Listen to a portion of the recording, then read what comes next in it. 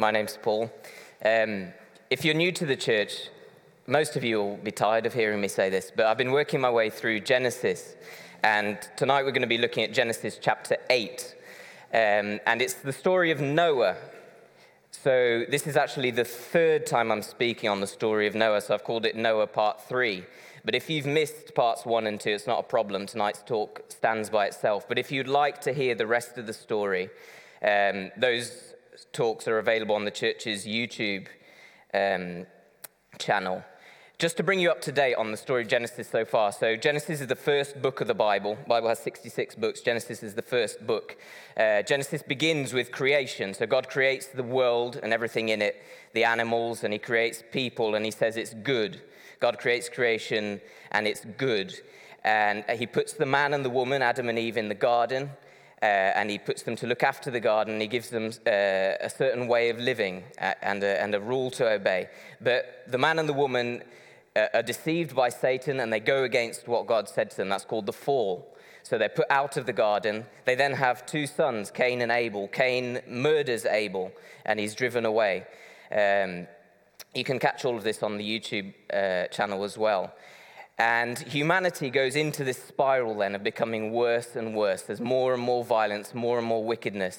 And it comes to a point where God says, I'm going to put an end to this. I regret making mankind. But there's one man who stands out, and that's Noah, who we meet at the end of chapter 5 of Genesis. And he's seen as righteous in God's eyes. So God speaks directly to Noah.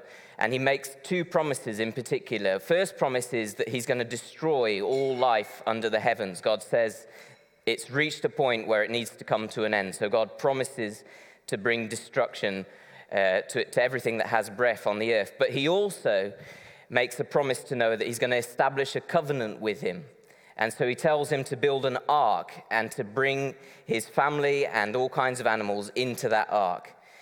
And the point where we are today in Genesis chapter 8 is that God follows through with that first promise. Every living thing on the face of the earth was wiped out. The floods come, it rains for 40 days, and floods come up, and everything that has breath on the earth, except for those that are in the ark, die. And at the end of Genesis chapter 7, it says, the waters flooded the earth for 150 days. So at the point that we're joining the story, Noah and his family and the animals have been in that ark for 150 days at least. Now today's Sunday, the 21st of May. Can anybody, I'll give a sweet to the nearest guess. Don't cheat if you were here this morning. 150 days ago, what was the date? Anyone? Sweet to the nearest bidder. So 21st of May today. When was 150 days ago? Go on, have a punt, somebody. James. The what? 22nd of December. That's actually bang on the nose, James. I don't know if you're a genius. Well done. It's impressive. My sister this morning was sat on the front row, and she just punted at 22nd of December, and it happened to be the right answer. Either that or she's cheating. But imagine 150 days. That's a long time to be floating. And the ark had no sail and no rudder, no way of controlling where it was going. That's a long time to be suspended on the water with no control over where you're going, no end in sight. And they would have been in an enclosed space with family members and loads of animals. Imagine the noise and the smell for 150 days. So for us now, imagine being in that situation since just before Christmas. It's a long time. And some of us can relate to that. Going through the COVID pandemic. Some of us were in an enclosed space with noisy people for a long time. Sometimes it's easy. I sometimes switch off from the COVID analogy. The COVID analogy gets used a lot nowadays, but I wonder if you can relate to Noah in some way. I wonder if your life's a little bit like that, floating. You're not sure exactly where you're going. You're not sure when this phase of your life's going to end. Maybe in your immediate life, you've got responsibility and it feels chaotic. But when you look out from beyond your immediate surroundings, there's also just the oceans of chaos and death. Maybe you can relate to Noah in some way. Maybe you're a follower of Jesus and you've actually put your life where you feel God wants you to be. And you've put yourself there like Noah did, and the days go by and the weeks go by and you hear nothing. Maybe you feel a little bit forgotten. I wonder if any of that relates to you. Noah was floating. And we don't know this exactly from the Bible, but if Noah was anything like we are, he may have been feeling fearful. When's this going to end? Will God remember? He may have been feeling forgotten. And so that's kind of the context, 150 days plus of floating. And now we arrive at Genesis chapter 8. And we're going to read the whole chapter. Well, Luke's going to read it for us. So this is Genesis chapter 8, and that's the context. Over to you, Luke. Cheers.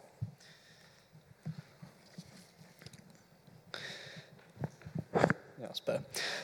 But God remembered Noah and all the wild animals and the livestock that were with him in the ark.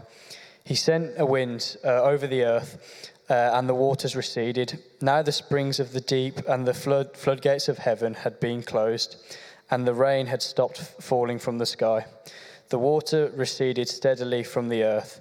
At the end of the 150 days, the water had gone down, and on the 17th day of the 7th month, the ark came to rest on the mountains of Ararat.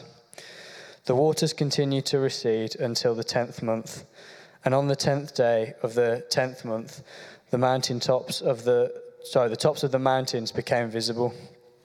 After 40 days, Noah opened a window he had made in the ark and sent out a raven, and it kept flying back and forth until the water had dried up from the earth. Then he sent out a dove to see if the water had receded from the surface of the ground. But the dove could find nowhere to perch because there was no water over all the perch because there was water all over all the surface of the earth. So it returned to Noah in the ark. He reached out his hand and took the dove and brought it back to himself in the ark. He waited 7 more days and again sent out the dove from the ark. When the dove returned to him in the evening, there in its beak was a freshly plucked olive leaf. Then Noah knew that the water had receded from the earth. He waited 7 more days and sent the dove out again, but this time it did not return to him. By the first day of the first month of Noah's 601st year, the water had dried up from the earth. Then Noah removed the covering from the ark and saw that the surface of the ground was dry. By the 27th day of the second month of the earth, By the 27th day of the second month, the earth was completely dry. There we go. Then God said to Noah, "Come out of the ark, and you and your wife and your sons and their wives. Bring out every kind of living creature that is with you, the birds, the animals, and all the creatures that move along the ground, so they can multiply on the earth and be fruitful and increase in number on it." So Noah came out together with his sons, his wife, and his sons' wives, all the animals and all the creatures that move along the ground, and all the birds, everything that moves on the land, came out of the ark, one kind after another. Then Noah built an altar to the Lord, and taking some of all the clean animals and clean birds, he sacrificed burnt offerings on it. The Lord smelt the pleasing aroma and said in his heart, "Never again will I curse the ground because of humans, even though every inclination of the human heart is evil from childhood. And never again will I destroy all living creatures as I have done. As long as the earth endures, seed time and harvest, cold and heat, summer and winter, day and night will never cease." Thanks, Luke.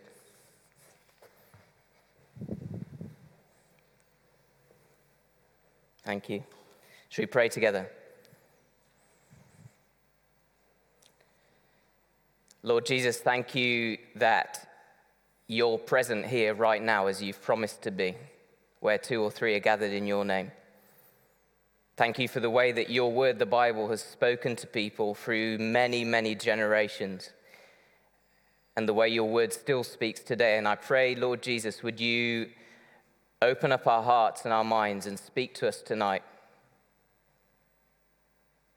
Help our lives to look more like how you want them to look. Holy Spirit, would you come among us now and do whatever you want to do? Pray these things in Jesus' name for his glory. Amen. The thing that grabbed me while I was studying this chapter was the difference in the way Noah is at the beginning of the chapter and the way he is at the end of the chapter. So at the beginning of the chapter, he might well be feeling forgotten. He might well have been feeling fearful. He was definitely floating for a long time.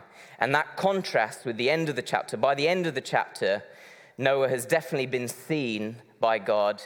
He's definitely been saved by God. And he's definitely been sent out by God. So the question is, how does Noah act in between those two things? In between being forgotten, fearful, and floating, how does he act in between then, up until the point when he's seen, saved, and sent out by God? And what can we here tonight in Sutton Coldfield learn from the way that Noah behaves in this chapter? And I've spotted 5 things that Noah does, and to help remember them, I've made them all start with S. 5 behaviors that Noah has, 5 things that he does. They all start with S.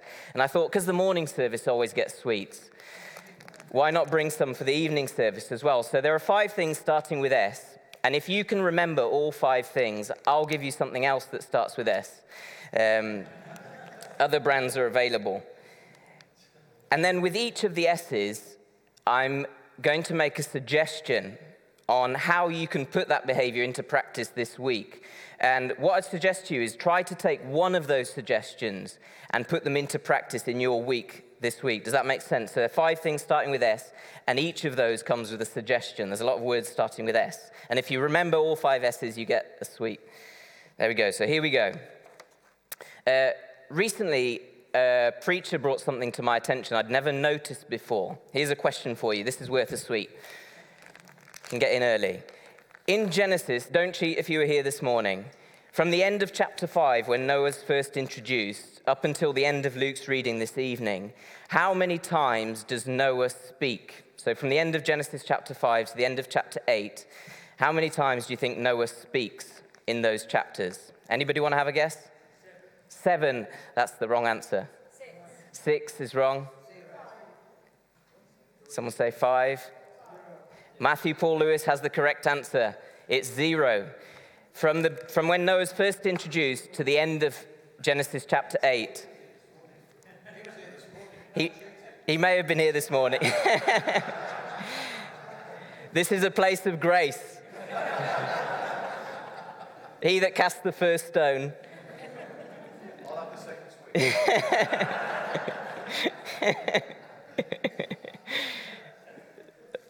You're very welcome to the sweet, Matthew. You got the right answer.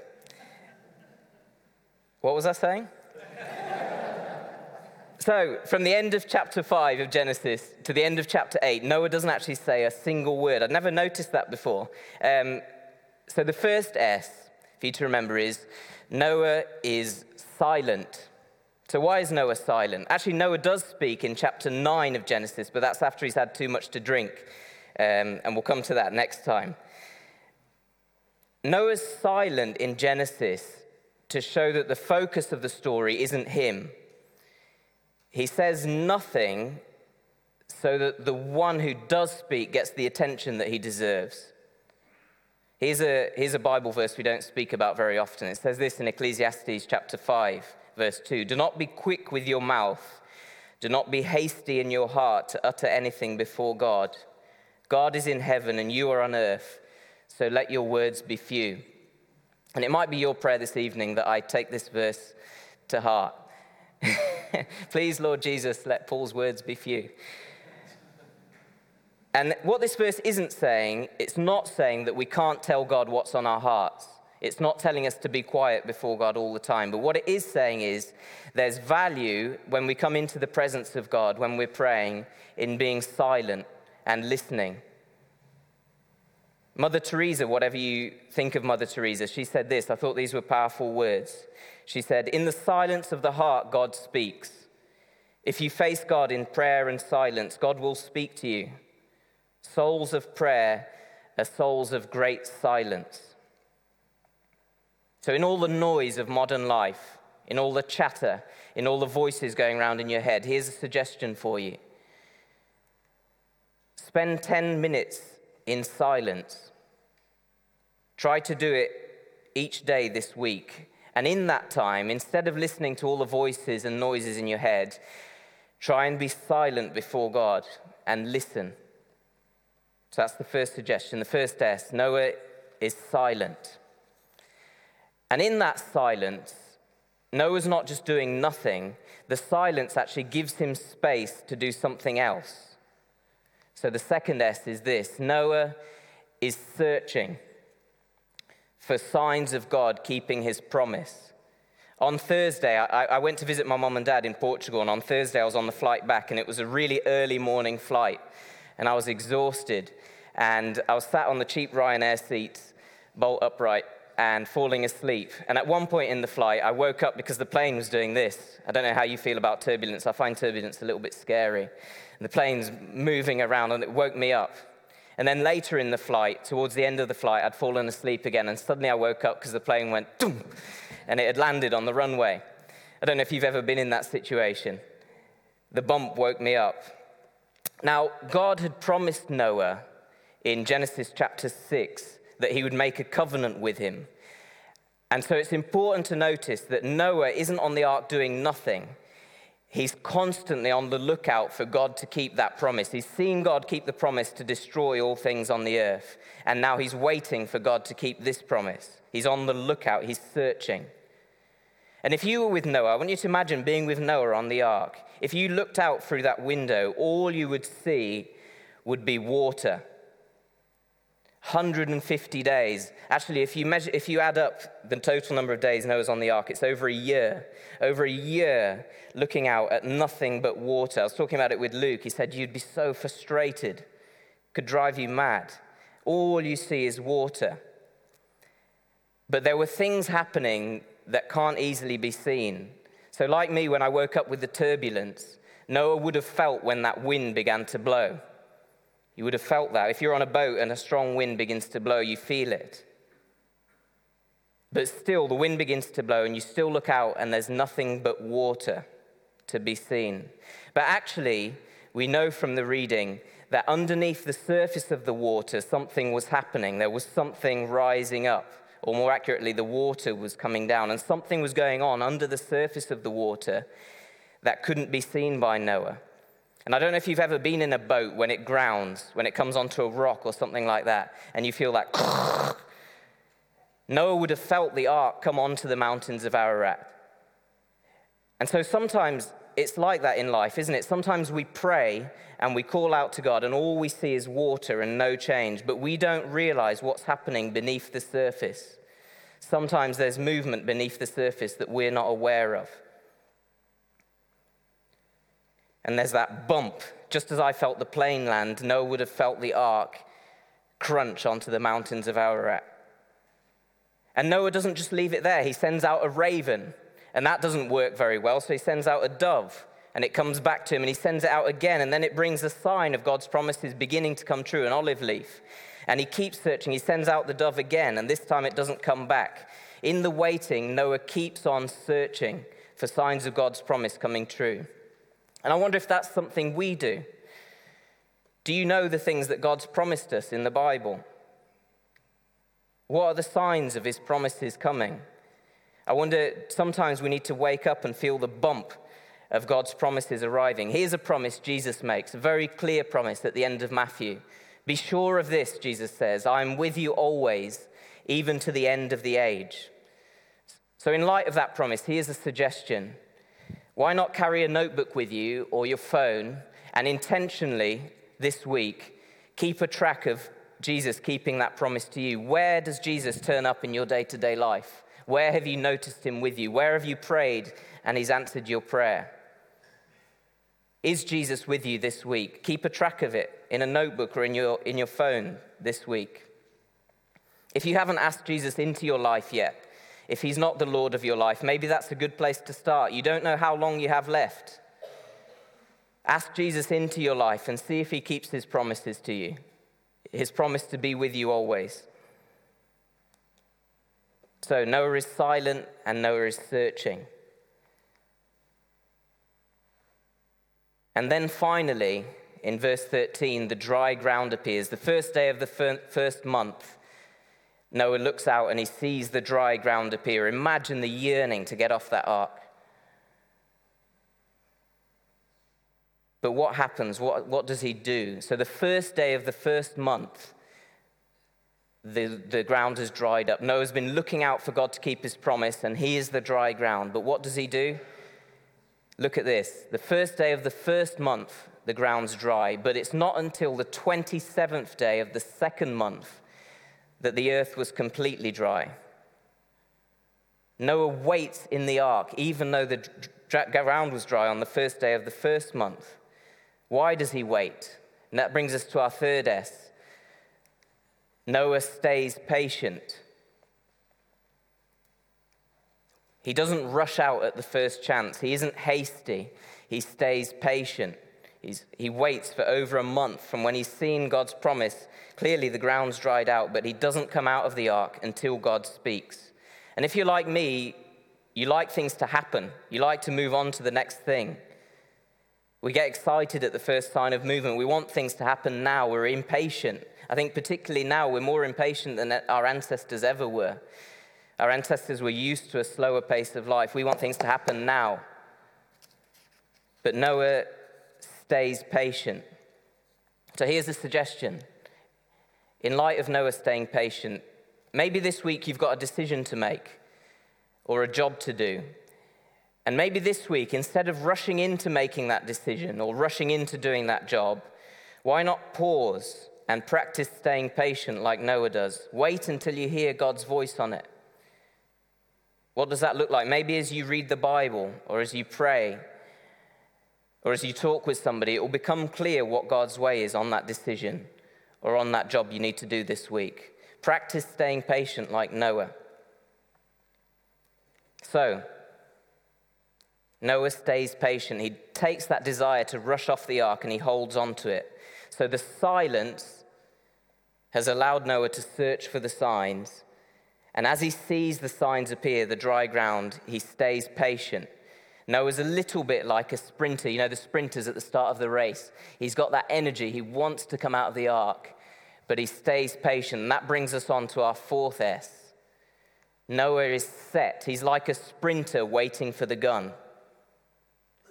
He's set. Noah is set, and he's waiting. He's not coming off that ark. He's not going to move until God says so. And then when God says so, then God said to Noah, "Come out of the ark." So Noah came out. He was ready. He was set and ready for God's voice. It says this in the Psalms, Psalms 123. "Behold, as the eyes of servants look to the hand of their master, as the eyes of a maidservant to the hand of her mistress, so our eyes look to the Lord our God till he has mercy upon us." There's something about people in a situation of suffering and depending on God to keep his promises that makes us focus in on God and be set in a way that we're not when we're comfortable. How can we be like that? As I was praying about it, this was the suggestion that came to mind. We're a people, we like scheduling meetings. We like meeting with people in our work and in our social lives. So why not schedule a meeting with yourself this week? Find a time this week to sit down with yourself and ask yourself this question. This is the title of the meeting. Ask yourself, am I set? Am I ready to do what God wants me to do? Or is there anything in the way? Am I ready to go when he says go? Another thing that helps me, you can take this as a suggestion as well if you like, the first Monday of every month in the evening, you can find this on the church email, there's the Mission Partners prayer meeting. And it's always open, even if you've never attended that before. It's usually on Zoom, isn't it? And I find it really helpful as a way of, because the Mission Partners prayer meeting focuses in on people who are specifically serving God in some part of the world, it reminds me where I am in my life to ask myself this question: am I set? Am I ready to serve? Because you're praying with people who have focused their lives on serving God in a particular way, and it helps you to be set in your own mind. I find that particularly helpful. So if you'd like to join that will be the first Monday of June, the next one, and you can find the link to that on the church email. So, moving on. As we get to verse 16, God sends Noah out. He says, go out with your family and all the animals. And they all come out. And then Noah does something a bit unexpected. Noah does something strange. In verse 20, Noah does something that God didn't actually ask for. He doesn't just go rushing out and get to work making a house or stretching his legs or finding food. That's what I would do, I think. Then Noah built an altar to the Lord, and taking some of all the clean animals and clean birds, he sacrificed burnt offerings on it. So that's our fifth S. Noah sacrifices his best to God. Now, it's easy to brush over that. Oh, people in the Bible make sacrifices, that's normal. But think about it. Noah's been on the ark over a year. For over a year, he's carefully looked after those animals. It can't be easy looking after animals on the ark.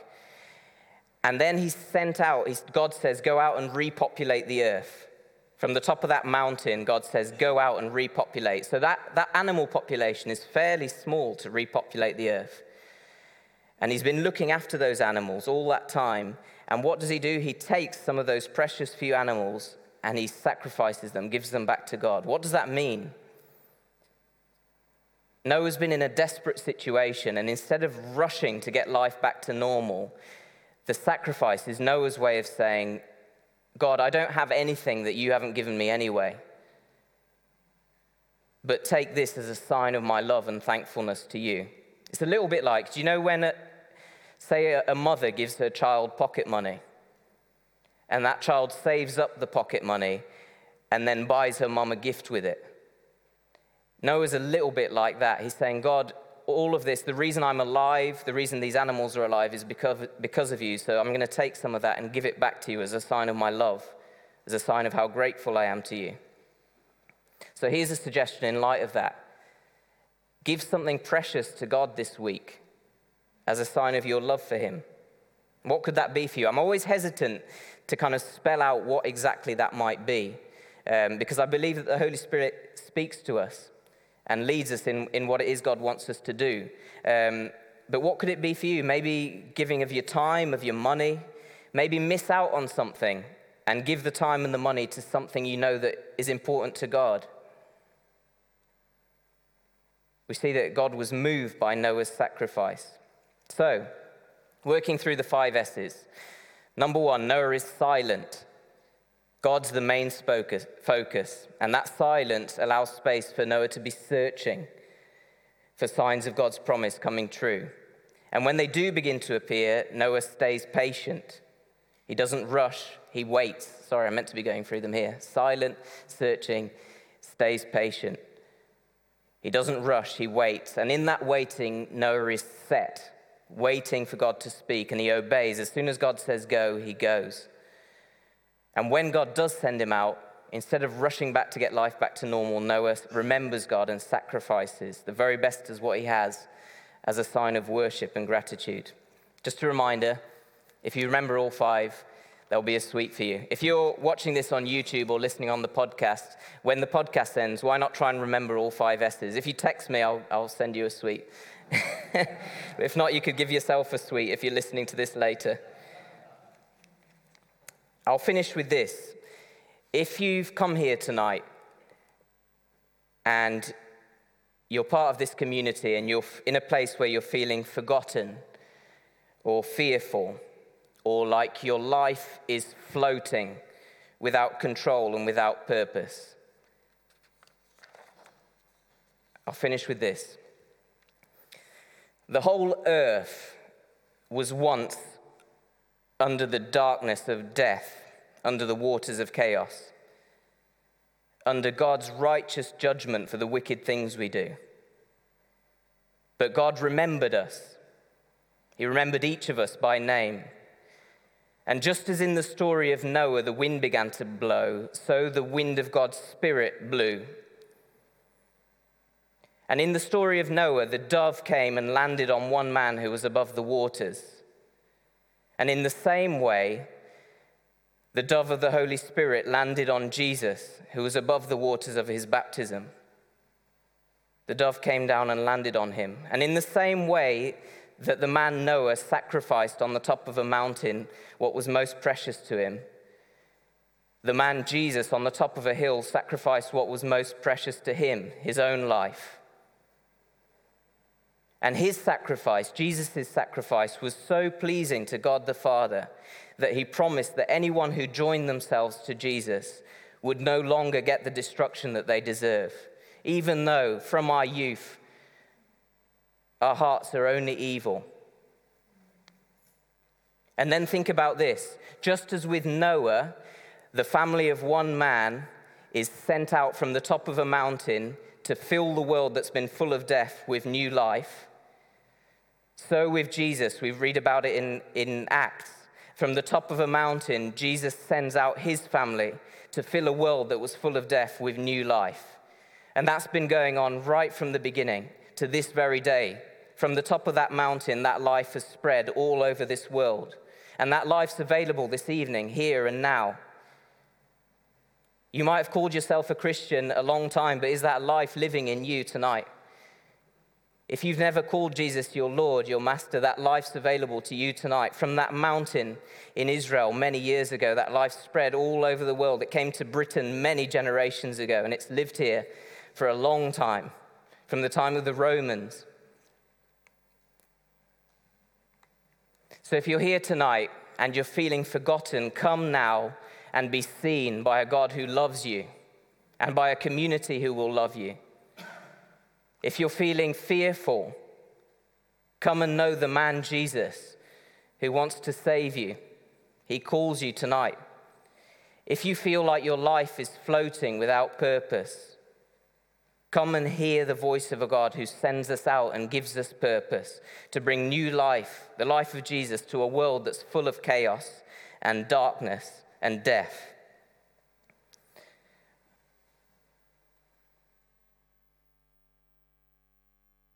Father God, faithful God, who always keeps your promises, thank you for giving us breath and life this evening. And Jesus, our Lord, our giver of life, our Prince of Peace, thank you that none of us are here tonight by accident, but you call us by name. And Holy Spirit, Lord that gives life, the one who hovers over the waters, would you call to us tonight in our floating, in our forgetfulness, in our fear? Would you draw us close, and would you speak to us now, Holy Spirit, in the silence?